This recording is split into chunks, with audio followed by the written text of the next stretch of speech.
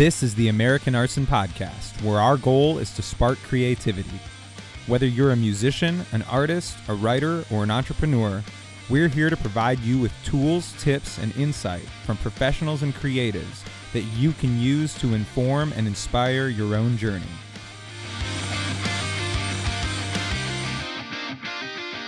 What's up, everybody? Welcome to the American Arson Podcast, and we have a bit different episode for you today.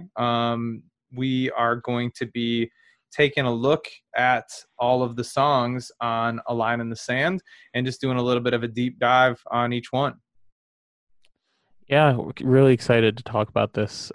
We've gotten a lot of questions about different songs on the album, what they mean, how they were written, what they're written about, etc. So we figured we'd give you guys a little more insight into the process we went through with this album. Absolutely. And if you only listen to this show for the guests, don't worry. The guests will come back next week, and you can you don't have to just listen to us. Crap, it's just these two. Right. And if you just have one song in particular that you're really interested in hearing about, and you don't really care about the rest of them, we're going to put timestamps in the show notes, so you can go down in the show notes and check out where your favorite song might be, and then that way you can navigate back to it easily. If you get in a fight with somebody and they try to tell you this song is like about human cyborg relations, and you're like, no, actually, I know what it's about, and I can prove it from these show notes. So, yeah, with that Although that might be a good idea for a concept album. Yeah, so there we go. We just decided our next LP number 2. LP 2 is about human cyborg relations, like it or not. So, all right, well, let's dive into it. If every poor man is a burden, and every foreigner the enemy. All right, so the first song on the album is the intro track, The End, ironically entitled The End. Yeah, at the beginning of the album. That was a little bit cheeky, I know, for us to start off the album with a song called The End. Very punny. Right. So yeah, this one, I mean, it's pretty obvious, I think. It's straightforward. The lyrics are at the forefront of the song. There's not a whole lot going on at first. Just 4 lines. Instrumentally. Yeah, it's just the same thing over and over, and it was kind of written as like what the way our friend Casey put it, a thesis statement, and I think that pretty much sums it up. Yeah, I think sometimes other people have an interesting view, a better view than you might even have as the writer. I think thesis statement for the rest of the album was a really good way to put it. And even though not all of the songs touch on the issues that come up in the end, which obviously there's only 4 lines, so there's only so much we could talk about there. I think all of those things are they affect the other songs on the album too, because if the things that we talk about in the end don't matter, then the other songs can't really matter either. If you're singing songs about like interpersonal issues, relationship issues, really none of that stuff matters if the lines from the end don't matter. And there's a few things that we pointed out right away that we'd go on to address in a little bit more detail. So I think thesis statement was a really good way to put it. Hit the nail on the head with that one. I think you'll see as we go on with this where it ties in. Yeah, absolutely. But it's a short song, so this will be a short one. A short summary. Yeah, a short summary.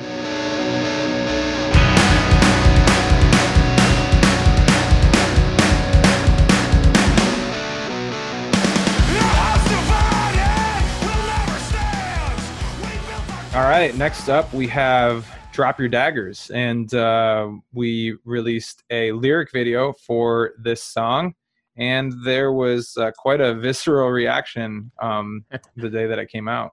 I think it was kind of expected with this one. Yeah. We wanted to make we don't consider ourselves strictly a political band. There's even before the whole COVID situation happened, there was a lot going on in the world. And I think we kind of just wanted the album to start off with a statement, right after the end, of Intent, really just kind of where we stand on a lot of the issues going on, and how we feel about it. Yeah. And that seems really general, but no, it is. It's funny though, because I've heard people say, and it came up in a couple of reviews, and I've also just seen some comments where people have said like that it wasn't specific enough or something, No, I'm thinking more of where people have said that the album was that the lyrics on the album were really timely.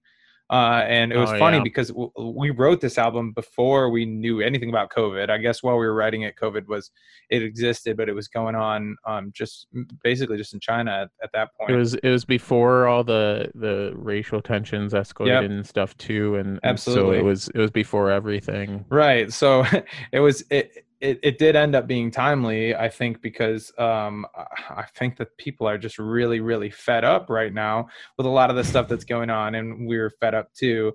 And I think what you saw when we wrote that song, it wasn't just about a single issue. It was about like symptoms that seemed to show a larger picture. So, but there was some arguing and some back and forth in the comments, and we don't typically like to engage with stuff like that. We just kind of, we put the song out, we said our piece. If you want to say your piece, then you can make your own more than song. Welcome to. That was part of it too. We kind of encouraged people up front, like, listen, like, we know people are gonna have differing views on this, and that's okay. Like, we're never gonna knock someone for thinking the way they think, but like it was about more creating discussion around those points, and hopefully bringing people from different backgrounds, from different opinions and viewpoints together to be able to maybe discuss their differences in a maybe not polite way, but a cordial, like civil way. Civil's a good. Yeah, civil is the word for it. Yeah.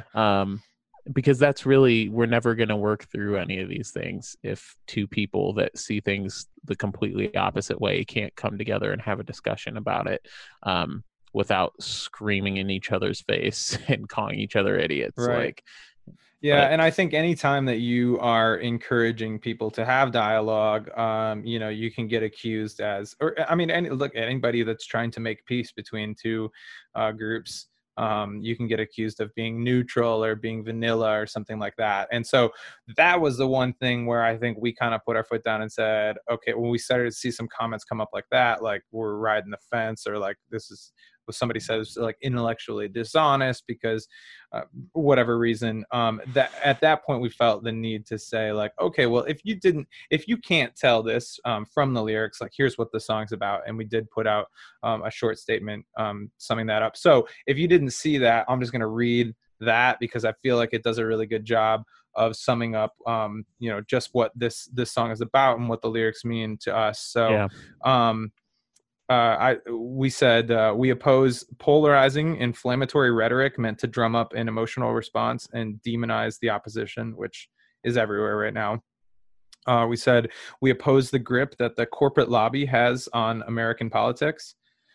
We oppose the relentless pursuit of re-election above actual civil service and the use of shameless pandering to achieve said re-election. Another thing that's everywhere right now. We oppose pork barrel legislation, sweetheart deals, and the exploitation of the American people and American resources for political and personal gain. We believe in government of the people, by the people, for the people, not by career politicians or handpicked elites.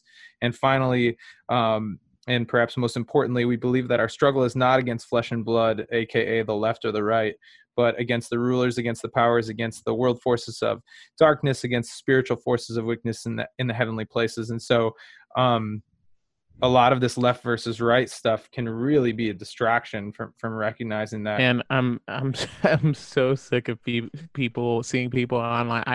I honestly stay off of social media unless it's for band stuff or to like post something real quick from my personal life, because I'm so sick of seeing Facebook, Instagram, Twitter. It doesn't matter the platform anymore. Snapchat, TikTok, even it's everywhere of people. I'm a Republican. I do this. Like, screw you guys.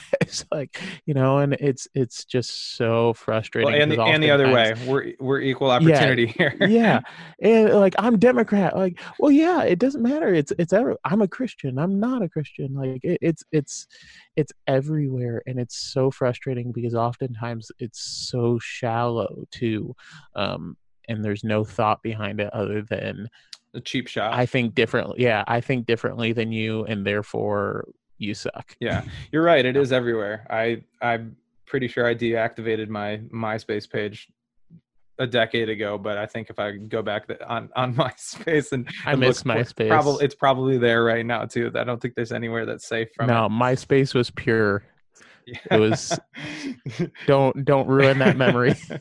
Well, everybody, we can all get super excited because now as we approach November, we are going to watch any TV that we are watching get taken over by political ads and by debates where the number one strategy is just going to be ad hominem attacks. So if you're not pumped up for that, I don't know what gets you excited. What gets you out of bed? The only thing that could make this year any weirder is Tom coming back and announcing that MySpace is having a resurgence. And maybe that's what we need. Honestly, maybe that's what we need. We need Tom for president. I think that's really the main takeaway out of this from this song. We need Tom from MySpace to come back and run for president, and maybe that will fix everything. Forever, I'm following the road that leads back to revival. Forever, I'm following the road. All right, so this song is called Forever. This song we kind of wrote about pursuing your calling, what you feel passionate about, regardless of if it's maybe the most safe or secure option. I know that's something both me and Evan relate very closely to. It's something that kind of came out of a little bit of both of our journeys and our journey as a band. American Arson hasn't always been smooth sailing. Our projects before this haven't always been smooth sailing. And there's been a lot of times both in the American Arson journey and our personal lives where, there's been that battle of like, do we keep going? Like, can we keep going? Yeah. Can we push through this? And then inevitably God, someone in our lives, a combination of the two reminds us of why we're doing what we do, through American Arson. Yeah. And we decide to push through the obstacles in our way. Yeah, I know it's sort of a cliche that the music industry will kind of chew you up and spit you out, and that it's almost taken for granted now. But basically, every terrible negative thing that can happen to a band, short of like getting in a terrible car accident, has happened to us at this point. Yeah, we've had instruments stolen multiple times. We've had trailers break. We had the door fall off a trailer. We've had trailers. I was gonna say we've had trailers break in multitudes of ways. Yeah. Lights go out, wheels fall off. We've quite literally had the door just snap while we were loading stuff onto it. We've had breakdowns, which happens to everybody. We've had our cash box stolen. We've had shows fall through. Basically anything that you can think of. It's not an American. It used to be a running joke that it's not an American Arson tour without something getting stolen or breaking down. Yeah. Seriously, our friends were like, "We don't want to go on tour with you guys. You're like the Jonah of the tour. Like we get rid of you, maybe all this stuff will go away." But I think we're talking about it forever. And this applies to anybody in any situation. When you feel called to do something, it doesn't have to be music. Yeah, whatever you feel called to do, you can't. That's not a fair weather calling, right? It's not just, well, I feel called to do this as long as things are going smoothly, as long as things are going okay. Anybody can feel that. That's not a calling, right? There are there are storms that you're going to have to weather when you feel very strong that you're supposed to do something good. Jesse and I both have full-time jobs. We, we're not at a point where we can do this full-time. And so, all of the stuff that needs to get done in order for us to be a functioning, healthy and somewhat successful band has to get done on top of normal life, except for during COVID when nothing is normal. But that's something that, where there have been many times where I think both of us would admit that our lives would have been much easier if the band did not exist, and things in our lives would run smoother if it didn't 100%. exist. But I think we would both also admit that looking back on those times, 100% we're glad we pushed through them. Yeah. And that something even better came out of it on the other side. Yeah. That we either something tangible, whether it was a big show or like a better opportunity for the band, or just a feeling of growth, whether it's in our relationship as bandmates or people, or just individually, feeling like, man, like we pushed through that, like we can get through anything. Right. And if you have listened to American Arson for longer than just a line in the sand, you might have heard a song that we wrote called Revival in My Lungs. If you haven't heard that, you can go back and check it out. It's on our EP called Waymaker. And that is a song about sort of the positive end of it, how music makes us feel when we get an opportunity to play. And so, that's kind of the what's at the end of the road, and there's a little callback to that in the chorus, following the road, that leads back to Revival. So if you haven't heard that and you like this song, you want a little deeper picture of what the song means, then by all means go and check that song out as well. I spun the wheel and headed north and landed on the shore.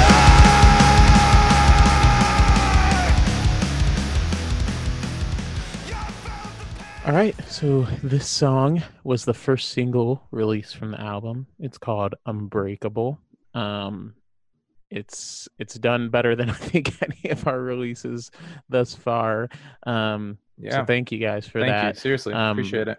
Yeah, thank you so much. It's been incredible to see that song take off. But actually, by the time this comes out, it will be over 500,000 streams across all platforms, which we could have never imagined. Unreal. So, it's really cool. Yeah.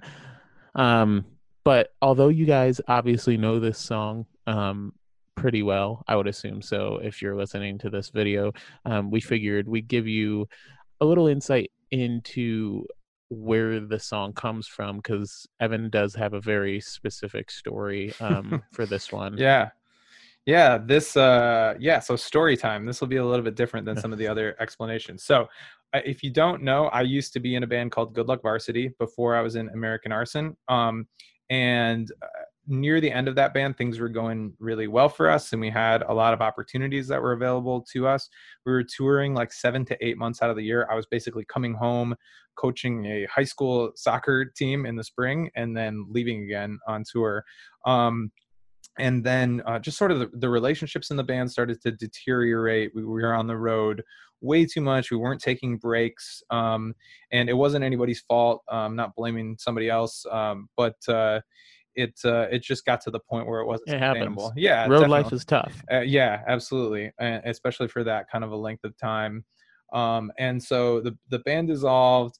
I came back home. I knew that I still wanted to do music. I felt that calling. It wasn't even a want. It was just something that I felt called to do. But I also knew that I couldn't start a new project and go straight back on the road with 0 fans, 0 songs, 0 money, anything like that, nothing to sell at that point. And so I needed to kind of figure out how to bridge the gap. So I started substitute teaching, which was okay. I didn't hate it. It gave me time to, most of the time as you guys know, most of the time they only trust a substitute to put on like Bill Nye the Science Guy or like Mythbusters or something. So basically I would put on a movie. I would watch the same 6 episodes of Mythbusters, and I would write. And I started thinking about the future, started thinking about American Arson and what I wanted it to look like and what I wanted my life to look like, because I was basically starting over. And I got this idea that I think came up when I was sitting there watching an episode of Mythbusters for the 6th or 7th time, that I should go on a soul searching journey. These were like really, really common for like thousands of years. Like this is something that people did. It was like, whether it was like you're becoming a man kind of thing or whatever it happened to be. And I just thought like, man, if I can do that, I bet you I will figure everything out. And it sounds really, yeah, I know it sounds like simple and reductive right now, but I just thought like, I'm gonna go movie starring Russell Crowe. Right. So I knew that I didn't want to go in a car. It's just like too easy. There's too many things available to you. I also didn't, have the equipment or survival skills. How can I make this as hard on myself as I possibly can? Right. I didn't have like the equipment or survival skills to just like walk into the wilderness. And I also think my family probably lost their minds. So like what I settled somewhere in between, which was that I wanted to circumnavigate the lower peninsula of Michigan on a bike. So if you don't remember from... So circumnavigate means travel around. Thank you, Jesse, with the English degree. If you don't remember, I have a map. If you don't remember from your elementary school geography, Michigan right here has 2 peninsulas. We have a lower one and an upper one. Divided by a little bit of water, but we're super smart in Michigan, so now we have a bridge that connects the 2 peninsulas. So if you're just listening, if you're only taking this podcast in, listening, then pull up a map of Michigan. Our YouTube channel. Yeah, or go to our YouTube channel. But so the plan was to go all the way around the lower peninsula of Michigan, which is about 800 miles, in 2 weeks, and then meet my family over here on the west side of Michigan, where they were going to be for vacation. And I decided that to make this especially hard on myself, I should do this on a single speed road bike. So if you don't know anything about bikes, most bikes have gears. When you get to a hill, you put it in a lower gear and it makes it way easier. Your legs spin faster, but you can get up the hill easier. I decided that would be too easy and I should just go on a single speed road bike, which doesn't have any gears. And that means when you get to a hill, you just have to ride really, really hard to try to get up the hill. So I packed the bike with a bunch of stuff and some minimalist camp gear and only a couple change of clothes. I packed it all on there. I got some saddlebags and everything. I think I actually have a picture. So if you're watching on YouTube, we'll throw that picture up on the screen of me. The origins of Camping Guy. Right. Yeah, I have an alter ego named Camping Guy, and this is kind of where he was born. So I thought that I had my whole route planned out and everything, but I didn't know it by memory, obviously. So I had bought a clip to go on my bike that was going to hold my phone and that was going to, give me directions. So I started riding, and on the first day I was due to do 50 miles. And I had a campsite, had it booked and everything ready to go. Well, I got about 25 miles into the first day, and I looked down to find out what my next direction was, and my phone was gone. It had been on the frame, and the clip was gone as well. So it wasn't just my phone fell off, the whole clip was just gone. And so I had no idea where I was going. It was going to be gone for 2 weeks. Obviously, I had no way to communicate with anybody. So I knew that my only option was to go and find the phone. So I started back retracing my steps, or not really steps, I guess. I don't know what I was retracing. Your path. My path. There you go. I was retracing my path. I rode back to the last place that I could remember having it, which ended up being about an extra 10 miles. So at this point, I've now rode 35 miles, but I'm actually further away from, where I need to go than I was when I was at 25 miles. Somebody do the math. I don't know how far away that puts me, but 35 miles away from where I need to be. I'm exhausted because I'm on a single speed bike with all my gear. And I eventually just went into this McDonald's, and I asked if I could use their phone, and I called my dad because I didn't know what else to do. And so my dad came out, and he has an iPhone as well. So we used the Find My iPhone app, and we ended up tracking down my phone. After several hours, we tracked down my phone, and it was in It was in a gym. It was like a CrossFit gym where they were sending people out for a run, and somebody miraculously just found it on the sidewalk, brought it in, and had it in the CrossFit gym. And so they gave it back to me. So at this point, I'm still determined. I'm going to do this thing. But it was getting dark. So I had my dad drive me to the place that I was going to camp. He had a bike rack and everything. Cool. No big deal. So, all right. Not the greatest day, but I'm still on schedule. Going to be ready to go the next day. So the next day, load everything up, pack my tent, all that stuff.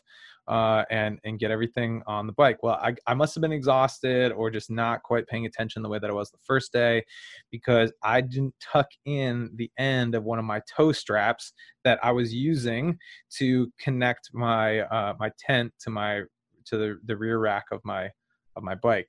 So I got about 5 miles down the road and my toe strap got caught in the spokes of my bike and then got caught in the chain, which dumped me off of the bike hilariously, because the bike just completely froze, stopped moving while I was riding, 15 miles an hour or whatever I was riding.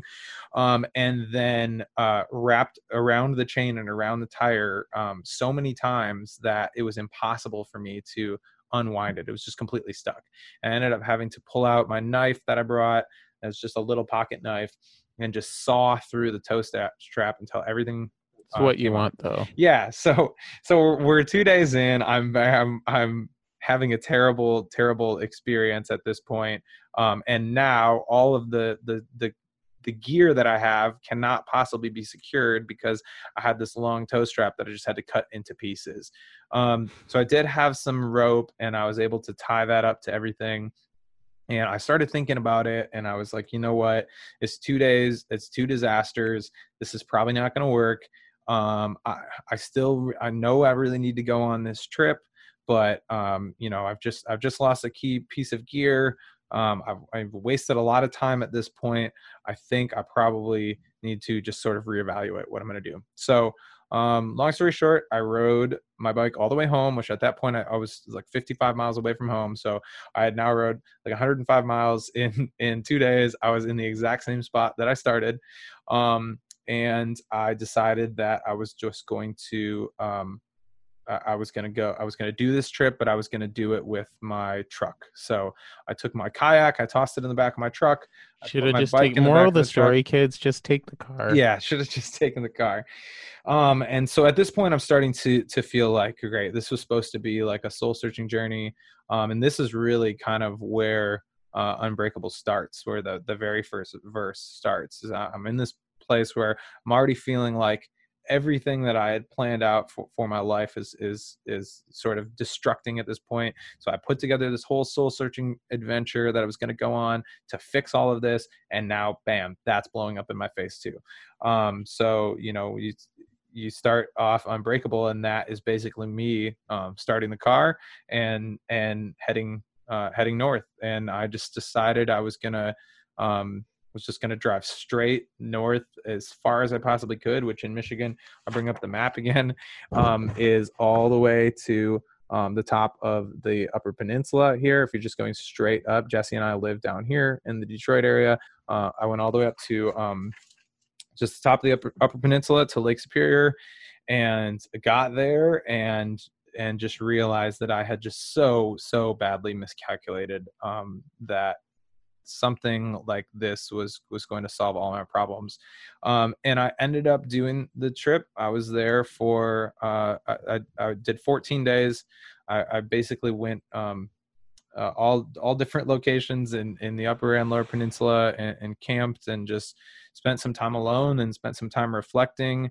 But yeah, I just remember feeling that panic that this is not going to do what I think it's going to do. It's not just that simple. You're right. You can't just snap your fingers and watch the whole rest of your life fall into place. And it was from that trip, which initially I thought was unsuccessful because I didn't come up with a plan for the rest of my life. But the decision that I did make on that trip, which was sort of, the line in the sand that I was able to draw, was that I'm going to stop micromanaging every single area of my life. Stop with the 5-year plan and the 10-year plan and all that stuff. And I'm not saying it's bad to have goals. You should have goals.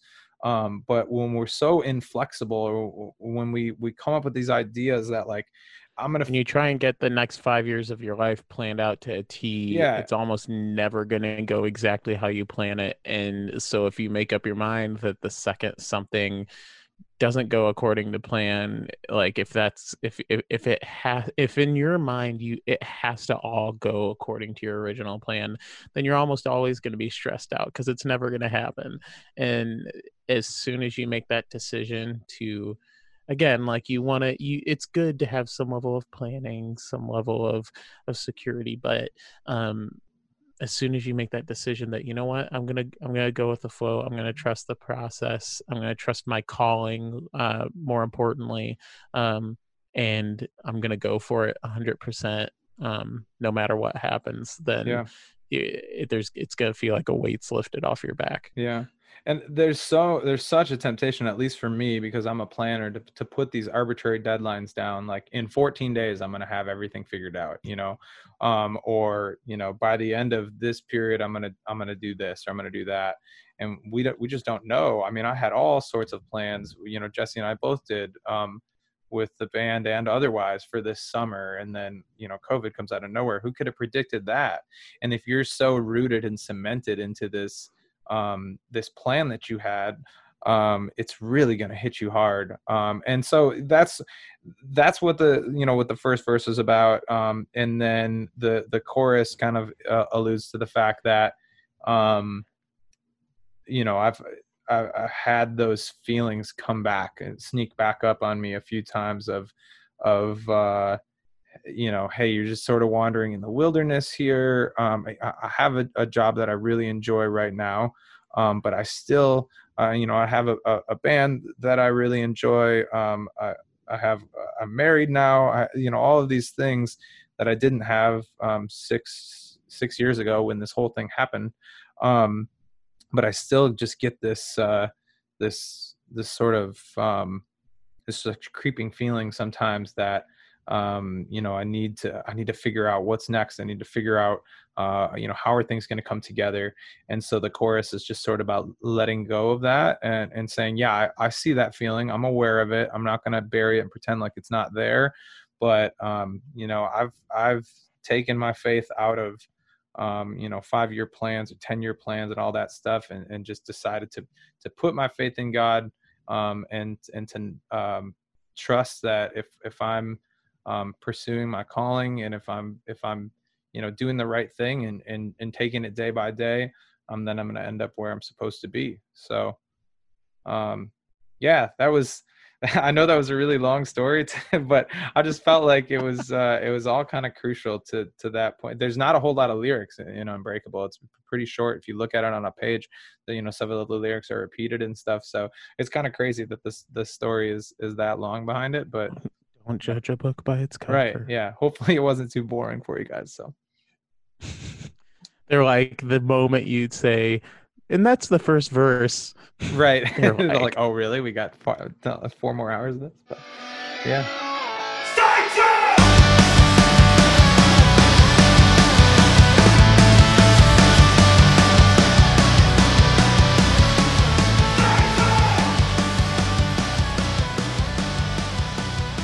All right, next up we have the song Stay True. Yeah, so this one is one that really hits home. I mean, I know it hits home with both of us. All the songs on the record do. This one really specifically hits home with me. It's one of my favorite songs just to play on the album, too. It's just one of my favorite songs off the record musically, but also the message about really staying true to yourself, and being able to deal with whatever's thrown at you. And for me, so I have dealt with and lived with an anxiety disorder for several years now, for a long time now, really. And that's something that's always burdened me. It's between that and my struggle with depression has weighted me down significantly at different times in my life. And oftentimes it can be the littlest thing that can trigger me, or it can be something like a massive tour getting canceled or a big health issue when I was a kid, I dealt with a level of hypochondria too, where like, the second a little health thing would come up, my anxiety would kick in. I would immediately start thinking that, oh my gosh, I got like 3 days to live, and I can laugh about certain scenarios now where I was like, that was just a little cold, but in the midst of it, it's absolutely terrifying. There was one point in my life where things just weren't going right out of school. I was in between jobs. I just didn't know what was going on. And I started having severe stabbing chest pains. I was convinced something was wrong with my heart. And come to find out, my anxiety levels and my stress levels had gotten so high that my body was just reacting to it. I can't remember the name of the condition they gave me. And the muscles in my chest were and swelling up and inflaming and causing those stabbing pains. And so I basically had to learn to manage my stress and anxiety, which can be hard at times. And this song for me, it's been a rough 12 years dealing with that stuff. It's kind of flared back up, even though I've learned to cope with it pretty well. And so when we were recording it, I was dealing with a lot of that too. I had gone through a period of about maybe a couple weeks where I don't think I slept more than a couple hours in a single night. I was absolutely exhausted. I was terrified of just life in general, my future, how this album was going to turn out, if I was playing the right parts, if all that we were pouring into this was worth it. And, how am I going to make money? How I'm going to like everything. And I had a pretty severe panic attack that week. And I can remember coming in to record the drums for this song and then recording the vocals too. And just, it was an emotional process for me because it was almost like through the process of recording the drums for it, us doing the vocals, it was almost what I needed to hear myself. For those of you guys who aren't as familiar with our process, lots of times Evan will come in with a set of lyrics or a song or whatever, based off of something that he or I have been through or we've been through together. We bounce ideas musically and stuff off of each other, and then we'll go into the studio and record it. And to have him bring this song forward that was almost pretty much exactly what I was like begging God to say to me at the time was like, you can deal with this, you can push through it. I don't even know how to put it into words. For me, it's just a really emotional tie to the time we were recording this song. And I can't say that my anxiety or depression are things that I've totally healed from. Still deal with them on a daily basis. But this song for me is kind of a reminder to, no matter how little or big the issue is, no matter how much it terrifies me, to stay true to the path that I know God has laid out for my life, to the things that I feel him calling me to do. If it's not for my sake, then it's for someone else's. And that's what keeps me moving forward. And I just hope that, this song, maybe another one on the album too, can help you feel the same way. Whether it's just a bad day at work, whether you have a serious health condition, family matters, relationships, whatever it is, you're battling. Or maybe it's just life. Life's overwhelming. COVID life is certainly as overwhelming as it gets right now. Yeah, I think one of my favorite memes I've ever seen was like this one where a third grade teacher like posted the sign-in sheet for why kids were showing up tardy, and one of her kids scribbled in "life, man." And I was just like, man, that third grader is a genius, right? Because that's just how it is sometimes. But it's a bit all over the place for me. It's more of an emotional thing, really, than a specific event, because that's something that I have dealt with and something that I continue to deal with, and can apply to varying scenarios, whether you deal with anxiety or depression or not. Yeah, or just But overcoming just something that is giving you trouble. You know, the second verse, it's like uh just talking about things that I want dead, I want out of my life, you know. yeah, Um and something that you're scared to let go of, right. like that, or it's just tough. Like it's not always easy. Like maybe you need it out of your life. You're not scared about cutting it out of your life, but it's not the easiest thing. Like those old habits, don't go away, Yeah. quickly. But Yeah, and I just that's the second verse. I listed just 4 of them that just give me problems if you don't have the lyrics in front of you, or if you don't remember them. It was avarice, selfishness, envy, and wrath.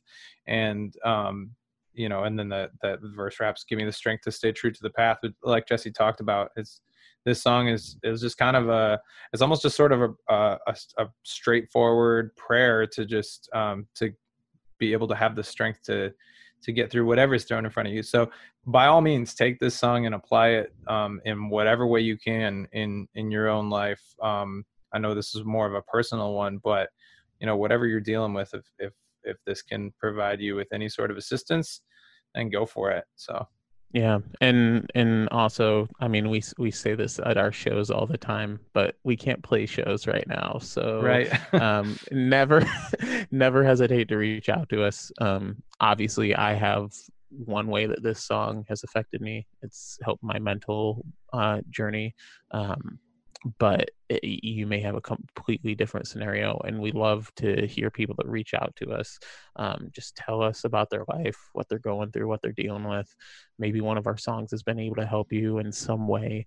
And we're always here to listen. We check our band messages on our Instagram and Facebook as often as we can and try and reply to every single one. Yeah. We're not professionals.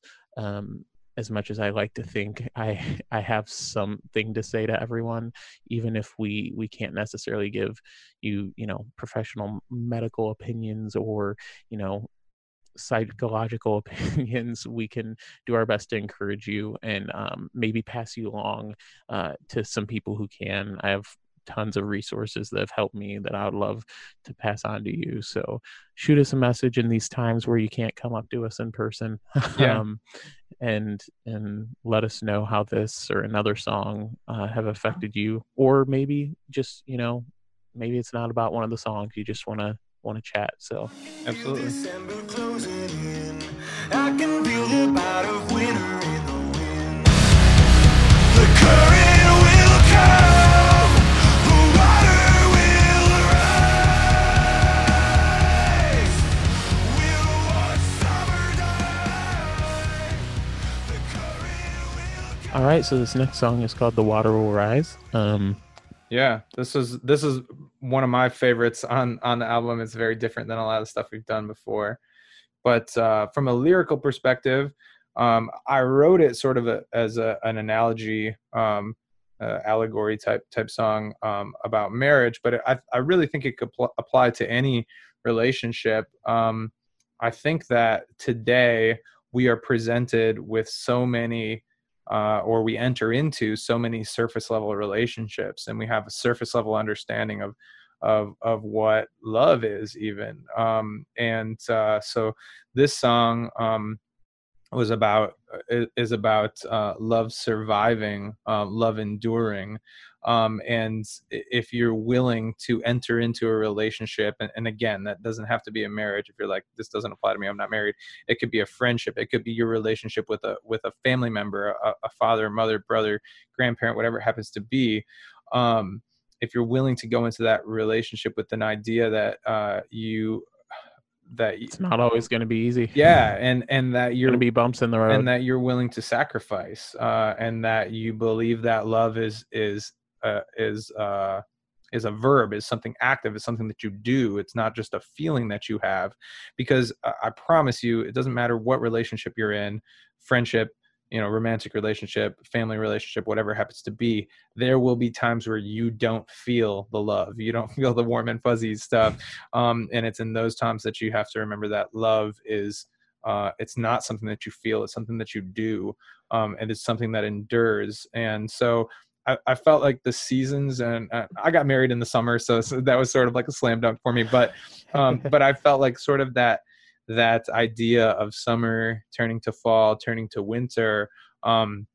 You know, relationships have life cycles, and some days things are really good, and then things happen, or maybe something gets under your skin, and you can go through winters in a relationship, and then you have to decide at that point whether there's going to be a spring, whether there's going to be regeneration to that relationship, or if you're just going to let it die in the like things do in the winter. So a lot of people are willing to enjoy the vacations. They're willing to enjoy the warm weather and the beaches, but they're not willing to, plow the 1.5 feet of snow off the driveway, so to speak. For those of you who also live up here in the Midwest, I'm not married, for those of you listening, but I have been in serious long-term relationships, and even like you said, it doesn't have to be a romantic one. It could be friends or family too. It's not going to be easy. It's not meant to be. But we live in a disposable throwaway culture where when it's not easy anymore, we just move on to the next thing. And people want the highlights. They want the highlights right. for Instagram. They want the highlights for social media, and they don't realize that the best kinds of relationships, I can say without a doubt that, like, the best friendships I have in my life currently, they're few compared to the amount of people I've met, but they're the ones that have been through the most crap as well, because you come out, you come out stronger on the other side. And that's not to say if you're in some sort of like a toxic or abusive relationship, that is not what this song is about. We're not talking about weathering that kind of stuff. That's yeah, absolutely. At that point, you need to remove yourself from that relationship. But take care of yourself. Yeah, but hopefully that is kind of clear, and that you can apply it to the ones that you really really want to stick to, and just sort of have that recognition that there are going to be ups and downs, and there's going to be different seasons, and just be willing to adapt to that. So yeah. Oh God, let your mercy flow!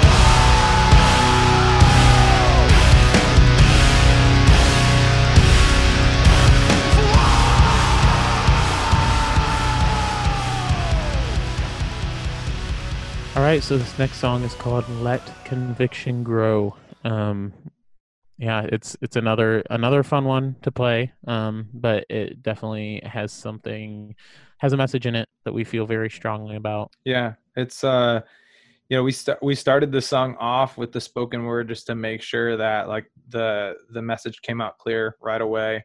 If you don't have to be an American to understand this, but if you live in a developed, wealthy country, it's just reality. We have more money than we have more prosperity than we have more wealth than many other people in the world. Many people live in a way that we consider to be unthinkable. And this is the way that the world is set up, is that those who have more money have more power. And a lot of times we develop exploitative relationships with those countries, and so sometimes that manifests in sex trade, human trafficking. Sometimes it's exporting jobs to those countries and then not paying them a living wage. Sometimes it's even just exporting bad ideas to those countries who look at us as the standard. Yeah, I'm not going to go way into the weeds on this one, but if you've never seen the movie American Gospel on Netflix, I would check that out. Talks about sort of the very solid. Yeah, the prosperity gospel idea that we are as a country exporting to the rest of the world. And so this song is sort of a warning shot. I'm an American, and so we're going to take responsibility there. I know there are other countries that have wealth and prosperity, and they do this stuff as well, but we're exporting dangerous things, both physically and idealistically, to other places that are less fortunate. And We're certainly not doing the world any favors. Yeah, unfortunately. And unfortunately, it's the people in the most power that are the ones that are going to have the greatest influence, absolutely, and greatest effect on the rest of the world. Those who may not have as much financial or social pull. And so, as one of the largest nations, one of the most prominent, at least in the news and around the world, countries, it's like you said, it's a warning shot. It's basically just a call out for any of us, for you and me alike, but especially for those that are in power in our country and beyond, that have, sad to say, it seems like pretty unashamedly been involved in some pretty disgusting matters. But it's not, and I agree 100% with that, and I back that 100%. But it's not just the people that are in the most power that perpetuate these cycles, and that's why in the song, sheep that follow. Yeah, and all of us are part of that. All of us in some way are the sheep that follow, and that is why we're super honest in the song. We use we instead of you, or throwing this at somebody else. We have all become really desensitized. Or to think about the scene that I'm describing in the first verse in the spoken word. We've all seen those infomercials of a starving child. Maybe there's something physically wrong with them. There's some piano music playing in the back, or asking us to give or whatever. And we've become desensitized to that. It's so far away from what we see on a regular basis. And for some of us, that reality is right down the road, and we don't even realize it. Maybe we live in the suburbs. For some of us, maybe that reality hits a little closer to home. And I do recognize, and I want to make clear that I understand that this level of pain and suffering and even the human trafficking, that all does take place within our country as well. And you can drive, just down the road from where we live, and you can see poverty and pain and those kind of things. But in this particular song, we were really addressing how we as a nation, or as just the haves, have viewed and treated the have-nots and commoditized them in many ways. And in the second verse, basically we say it's a product of prosperity. Wealth in and of itself, we don't believe is evil, but unfortunately, the love of that wealth and the pursuit of that often leaves people in the tire tracks behind you. And a lot of times that's these poorer nations who are looking to us for ideas, or for aid, or for for a living wage that we're not going to provide them to work in a sweatshop or whatever it happens to be. And so really felt like sorry, I was like, it ties really, really well into the next song, and you'll see how that is. But it's if I guess I the other thing I would say too is just, I hope this song encourages. It certainly has for me since we wrote it, but I hope it encourages people to, if nothing else, then to do some research, to try and get informed and stay informed on what's going on, like you said, even just in their own area. I understand, like, everyone's busy. Like Evan said, we both work multiple jobs on top of the band, and some people may feel like you don't have a ton of time to devote to volunteering, or maybe you don't have a lot of finances to donate to organizations working in those areas. But like, even just so much as being aware. That's what the song's called. What's going on? Right. That's what the song's called. Let Conviction Grow. Right. So the song is an appeal for ourselves as well. Like I said, we're including ourselves in this. If we didn't feel guilty about this, we probably wouldn't write the song. But to let that conviction grow, because once you really experience that conviction and that love for your fellow man, and and receive, that compassion for a living, breathing human who just happened to be born in a different place than you or into a different situation than you, everything else opens up and everything else is possible. And you don't really have to question, your what can I do at that point, because the conviction it will show you. So yeah, I guess that line of the song is just a prayer.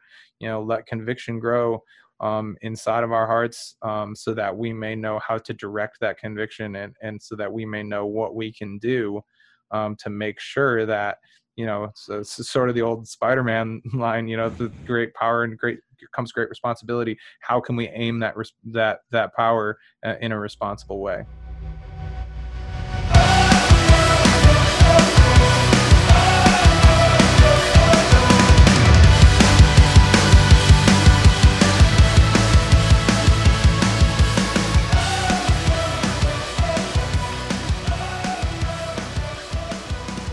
All right, next up we have the song Huddled Masses. Yeah, so this song is about the U.S.'s Remain in Mexico policy, which requires refugees seeking asylum to stay in Mexico while waiting for their asylum hearings. At the time this was written, and I believe still is, creating massive migrant camps at the border with horrible conditions. We all saw some of it in the news, and unfortunately, although some of the matters at hand currently are very much worth paying attention to and giving light to, you may not remember it because it seems Right. to have died off over the past few months, but it's very much still happening. Yeah. Evan can there's an incredible podcast about it that he can point you guys to explain a little more. Yeah. So I kind of heard about this issue in the news, and it's kind of had my ear on it. And then an episode of the podcast This American Life, which is a really well done podcast, an episode was created called The Outcrowd, and it ended up winning the 2020 Pulitzer Prize. It's actually the first podcast that's ever won a Pulitzer Prize for audio journalism. Is just extremely, extremely well done. Some of the interviews that they got were amazing, but it really, really takes a deep dive into the situation. And if it sounds pretty cut and dried to you, I would really encourage you to listen to the episode, because there's so many different factors. Yeah, there's things that we just don't think about. Like the U.S. has started to be really, really predictable in the way that they drop off the people who have just had their hearings, and it's the same time every day, and they take their shoelaces. And so the cartels see people walking back across the same bridge every day at the same time with no shoelaces, and then they kidnap those people and ransom them to their relatives living in the U.S. So it's just this secondary problem that we don't even think about. There's another issue where you can't be granted asylum here unless you've applied for asylum at in one of the countries that you cross through on the way. Well, that doesn't really help if, say, you're coming from a Central American country and you're fleeing gang violence or extortion or something like that, and then you cross through another country where the exact same thing is happening. That doesn't really help, and that's grounds to deny an asylum claim. So we do touch on some issues that, they hit close to immigration, but wherever you stand on the immigration debate, whatever you think about that, you can be informed by this podcast. And, this is more about refugees than it is about immigrants. So while it does definitely get political, we're not going to shy away from that. People on both sides of the immigration debate should be able to agree that when we're talking about refugees who are seeking political asylum, should be treated right fairly. And even, why do we have to say that just as a human being you should be treated with even just the most basic courtesies and needs? And I think I want to highlight that and just start there. We're not going to talk about it too much more, just because this episode of this of This American Life did such an incredible job that explaining it. They could do a way better job than us. But whatever side of the immigration debate, or even this issue talking about refugees, whatever side you fall on, be very conscious of the way that you're speaking about the people who this is affecting.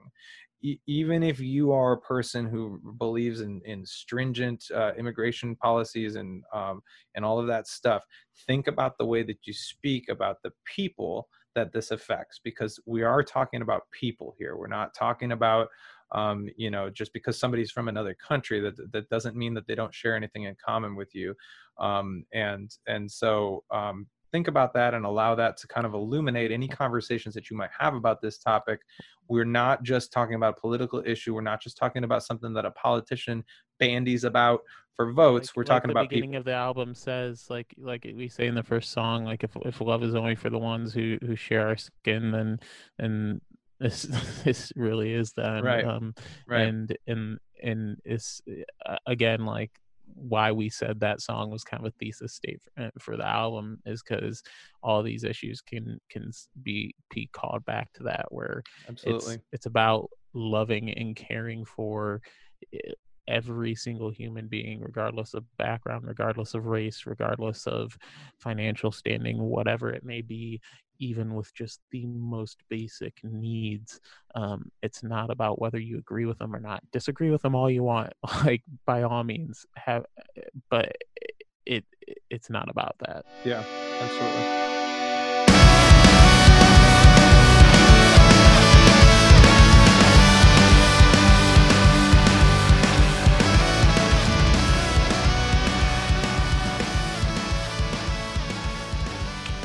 This next song is called Wolfpack. Evan has a bit of a personal story that applies to this one, kind of where it comes from. So he's going to explain a little more on that. Yeah. So this song is, over the past few years, I've had several grandparents pass away. My grandparents were extremely important to my family, as I think most grandparents are, but really set the tone for our family and for the things that we were going to value. And so in my eyes, they're sort of the leaders in the way that you would find in a wolf pack, where you have the alpha who leads and the rest of the people the rest of the wolves who follow in those footsteps. So yeah, and I mean, it's something that's kind of hit close to home with our band. We ended up in a situation last summer when live music was still alive, remember that, but where my grandfather passed away, and I really wanted to be in attendance at his memorial service, but I also felt very strongly that we as a band should keep our commitments, and we were scheduled, his memorial service was scheduled for a Friday morning. We were scheduled to play about 4.5 hours from home on Thursday night, and then again at a festival on that Friday. So Jesse and some of our crew really picked up the slack for me. I followed the band to the show on Thursday night, drove all the way back home that night, went to the memorial in the morning, and then drove out to the festival where our merch guy Adam had helped get a bunch of stuff ready, and our guitar tech Josh had drove all the way from Chicago through the night to set all my stuff up and have it ready to go so that I could take part in this memorial. And I think the thing that hit me the hardest being at the memorial was just seeing all of my cousins and all of these grandchildren that my grandfather Everyone had that had been touched by this person's life. The place was packed, man. The Wonder Years has a song called I Just Want to Sell at My Funeral. And I think we think all the time as a band, how many people are going to be at this show? How many people are going to be at that show? Don't bring that one up. I don't want to cry on camera. Well, it's valid, right? We think all the time about these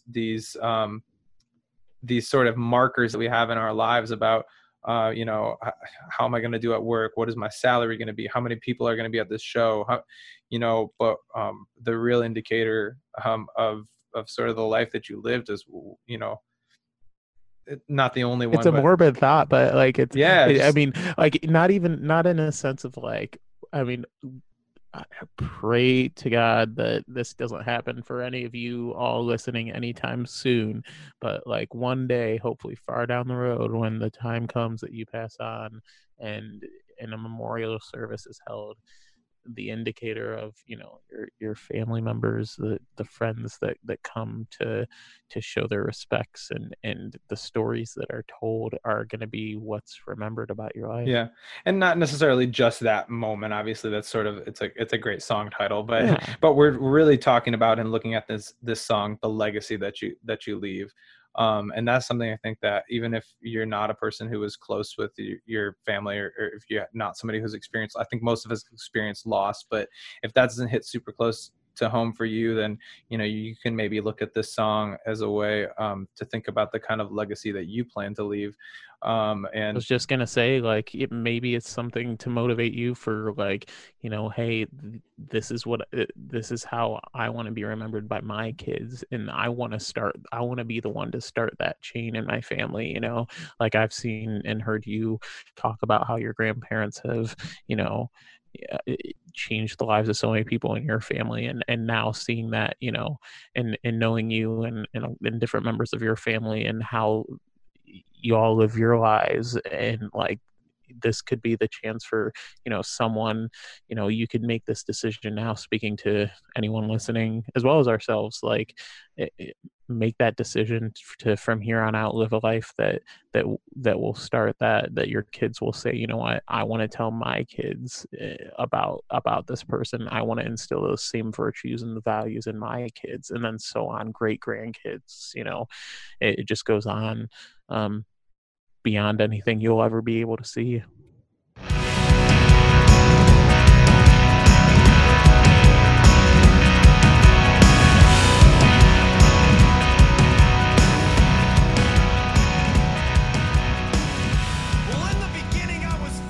All right, so this next song and the last song on the album is called "The King Is Alive." It was not released as a single, although we did release a little bit of a teaser video, with like a 45-second or so clip of the song, the end of the song at least, around Easter, that people caught on to. yeah. Pretty quickly. So I mean, you've heard some of it for a little longer than the rest of it, but this is here to kind of guide you through the other parts of the song that you haven't had as much of a chance to dwell on yet. Yeah, I love allegory. I write like a lot of really literal lyrics that are, you know, easy to understand, and that's intentional. And so I love getting to do sort of a change of pace song. So this song is sort of an allegory for a spiritual journey. So if you don't know, both Jesse and I profess to be Christians, and so this is an allegory for our faith journey, and it's kind of the nerdy side of it is that it's sort of set in this post-apocalyptic world where the sky is sort of perpetually blocked by cloud cover, for so many generations that the idea of a literal physical sun is just seen as silly and utopian to everybody except, you know, I think it's like the old ladies and the little girls, and the people who are, you know, the poor people sitting around the hearth at night, and sort of telling these stories of you know, the sun that may or may not exist, and it's sort of seen as silly. And I think that's an allegory for you know, what happens in our lives. We don't. Was gonna say, life can kind of feel like that Yeah, sometimes. It absolutely. can kind of feel like you've been under this cloud for so long, and like, you know, you can't even remember the last time you saw the figurative sun. You know, even on a good weather day. Yeah. You know, you could go about, it could be sunny and blue skies outside, and you just feel this sense of dread or this weight on yourself, and it doesn't feel like it's lifted. Yeah. But there's a line near the end of this song, that I think sums up the whole thing, that's lifted directly from scripture, that it says the darkness is not dark to you. And even when we're going through things that seem like the end of the world, and hope seems just completely out of the question, that God stays the same. And so this song is just sort of a reminder that we can always come back to that. And that even when things feel dark, when things feel bleak, that we have this set of everlasting arms wrapped around us, that cares about us, that loves us, and we can take comfort in that. And so I thought that a really good way to represent that would be to talk about this guy who, he starts off in a place where he's completely hopeless. He's very skeptical. He doesn't believe that there is much to life other than working his fingers to the bone, and getting by on his own merit and his own moxie. And I think that that's a message that we get really, really strong today is, you have to look out for yourself because nobody else is going to look out for you. And that can breed a sort of sense of cynicism for sure.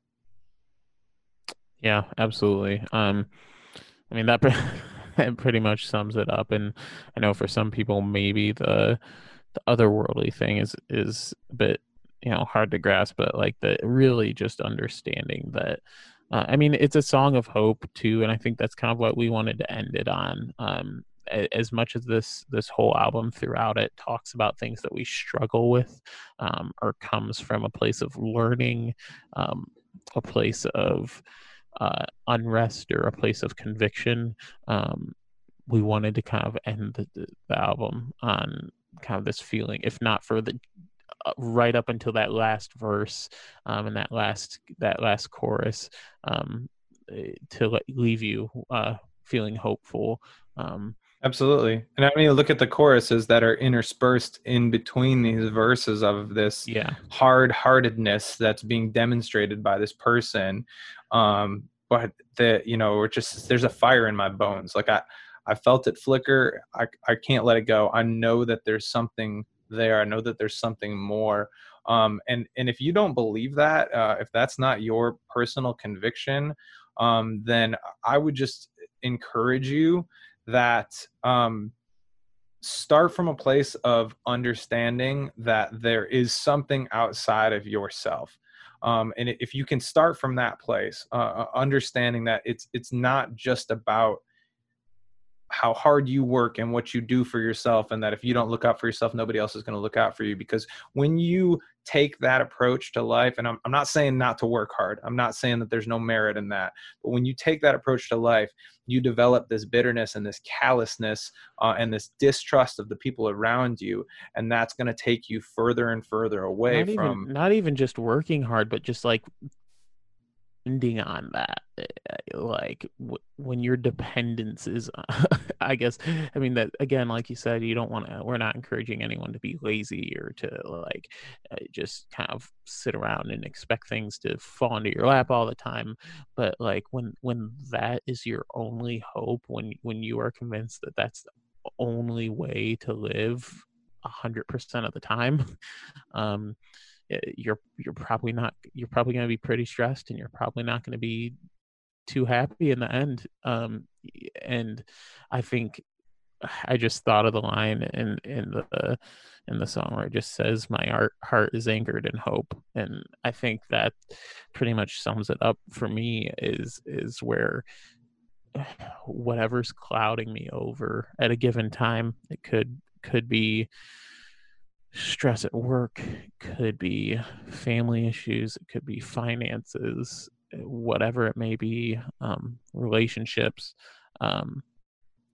it could just be an anxiety attack. Like whatever I'm feeling through a given day or week or month even, I know that my base is built on hope. I know, for like Evan said, we both find our faith in Christianity, and we both believe in Jesus. And so for me, that's where my grounding comes from, and I am able to dive back into that and know that, I have surrounded myself with people in my inner circle that will also build me up, that God has brought into my life for that purpose. And I know that both from him and from those people around me, I have have my anchor in solid ground, and it's gonna drag me through whatever I can't get through on my own. It's gonna pull me out of those clouds, and it'll, we'll see the sun again, and we always do. And it might not come when you want it to. It might not come as quickly as you want it to, but it will come. And that line alone is a reminder. Yeah, I think that's something that we see from this character in this song, is that he doesn't give up. He doesn't give up on that hope. He has an open heart. He's open to, it says publicly, on the surface, he sort of believes these people are sort of ridiculous, but deep in his heart, he holds tight to this hope, and he keeps going out every morning to the eastern gate and looking out into the black and waiting for the sunrise, and it never comes, and it never comes, and he keeps going, and he keeps going, and he keeps going. And that action, that faith and that hope that he has ends up being the thing that melts that callus from around his heart.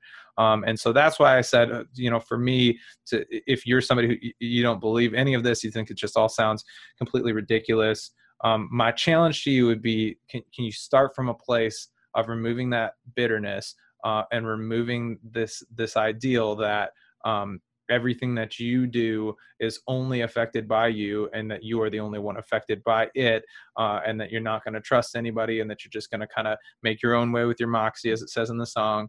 Can you start from a place of at least opening yourself up to the idea that there's more going on here than just you. There's all of us that are walking this journey together on this earth, and I think if you can start from that place, then you might feel some of those layers start to peel away, and maybe you'll come to the realization that Jesse and I have come to, that God is in control, and that we don't have to. That we don't have to go through the darkness alone, and we know that there's a sunrise on the other side. Not to be too cliche about it, but I guess to kind of hit what we talked about in the song. So I can't tell you how many times I look back after a period of feeling like I'm in a valley, feeling like I'm in the shadows, and feeling like it's going nowhere. And a couple years down the line, sometimes it's a couple of weeks, sometimes it's a couple months, sometimes it's been a couple years, I look back and I think, wow, I never thought that was going to end. I never thought I was going to pull through that, but I did. And it was either because of my faith, my friends, or my family, those around me. And whatever, maybe we don't share the same faith and you're listening to this, and that's okay. But like, just grounding yourself in people that are going to walk alongside you through those tough times, and regardless of what faith or what belief you might claim as your own, we're certainly, like I said, always here to talk, always here to chat. It doesn't have to be about that, but if you need someone to send a message to, or would like some resources to be that anchor of hope for you in your life, we'd love to pass them on. So yeah, we're not going to shove anything down your throat. This is something that we feel convicted about, and so we have to share it. But we're not going to make you feel less than for not sharing that conviction with us. And so if please don't let that be the reason that you wouldn't want to reach out to us or start a conversation with us. We both have many friends who don't believe the same things that we do, and we understand that, and so don't let that hold you back if you're thinking that you might want to reach out to us, but you're worried about how we might perceive that. Yeah, and don't let that hold you back from reaching out to other people too. That there's like you said, if we can't come together and discuss things from different perspectives and learn from each other, we'll get nowhere. And we can still encourage each other and love on each other endlessly as human beings, even if we see certain things not so eye to eye, or just, in a different way. So yeah.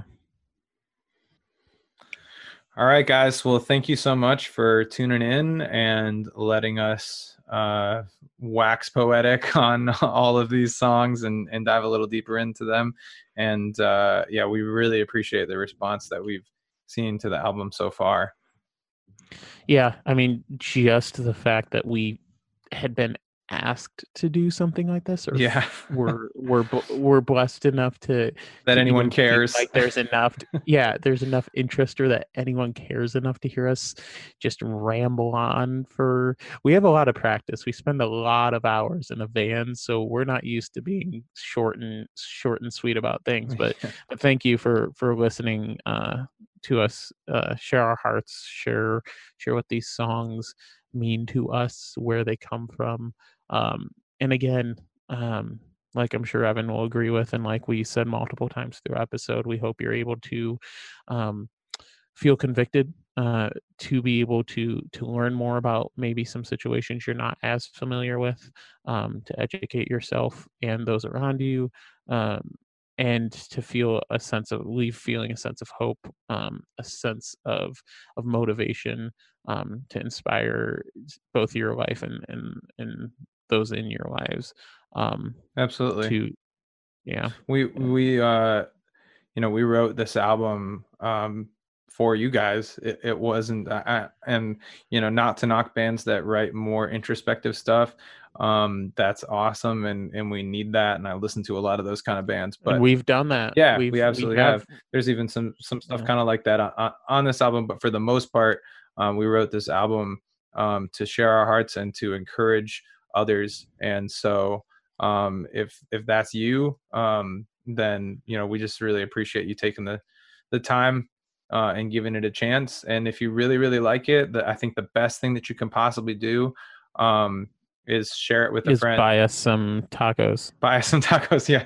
The best thing you can do is buy us some tacos. But since you can't do that because of social distancing, and since we can't play shows, the best thing that you can do is to share it with a friend. Just share it with somebody that you think might enjoy it. And if you can do that, we would sincerely appreciate it, because we can't be out there on the road right now spreading it ourselves. And so we would really appreciate the help getting the word out. Yeah. Just thank you. Yeah. That's all I can really say about it. Thank you for being interested. Thank you for sharing. Mm-hmm. Thank you for supporting us. We are incredibly thankful. So when we can't wait to be able to share these stories with you in person one day, hopefully sooner than later. Yeah. And if you're liking the podcast so far, please, if you could take just a minute to give us a positive comment or a review, that really, really helps with spreading the word. And if you did tag and suggest guests too, yes. we will literally reach out to anyone that, and I mean, obviously don't be like, yo, you guys should talk to Chris Pratt. Like, obviously we're not going to be able to reach Chris Pratt, but like, I just watched Jurassic World, so that was the first person that came to mind. But like, if there's someone you think would be reachable, that we could get on the show and talk to, have a conversation with, that might be interesting to you, please suggest them, comment, like, share, subscribe to the YouTube channel, and that'll allow us to keep making these things for you guys. Or if you just really are sick of hearing us talk, don't. Yeah, that's an option too.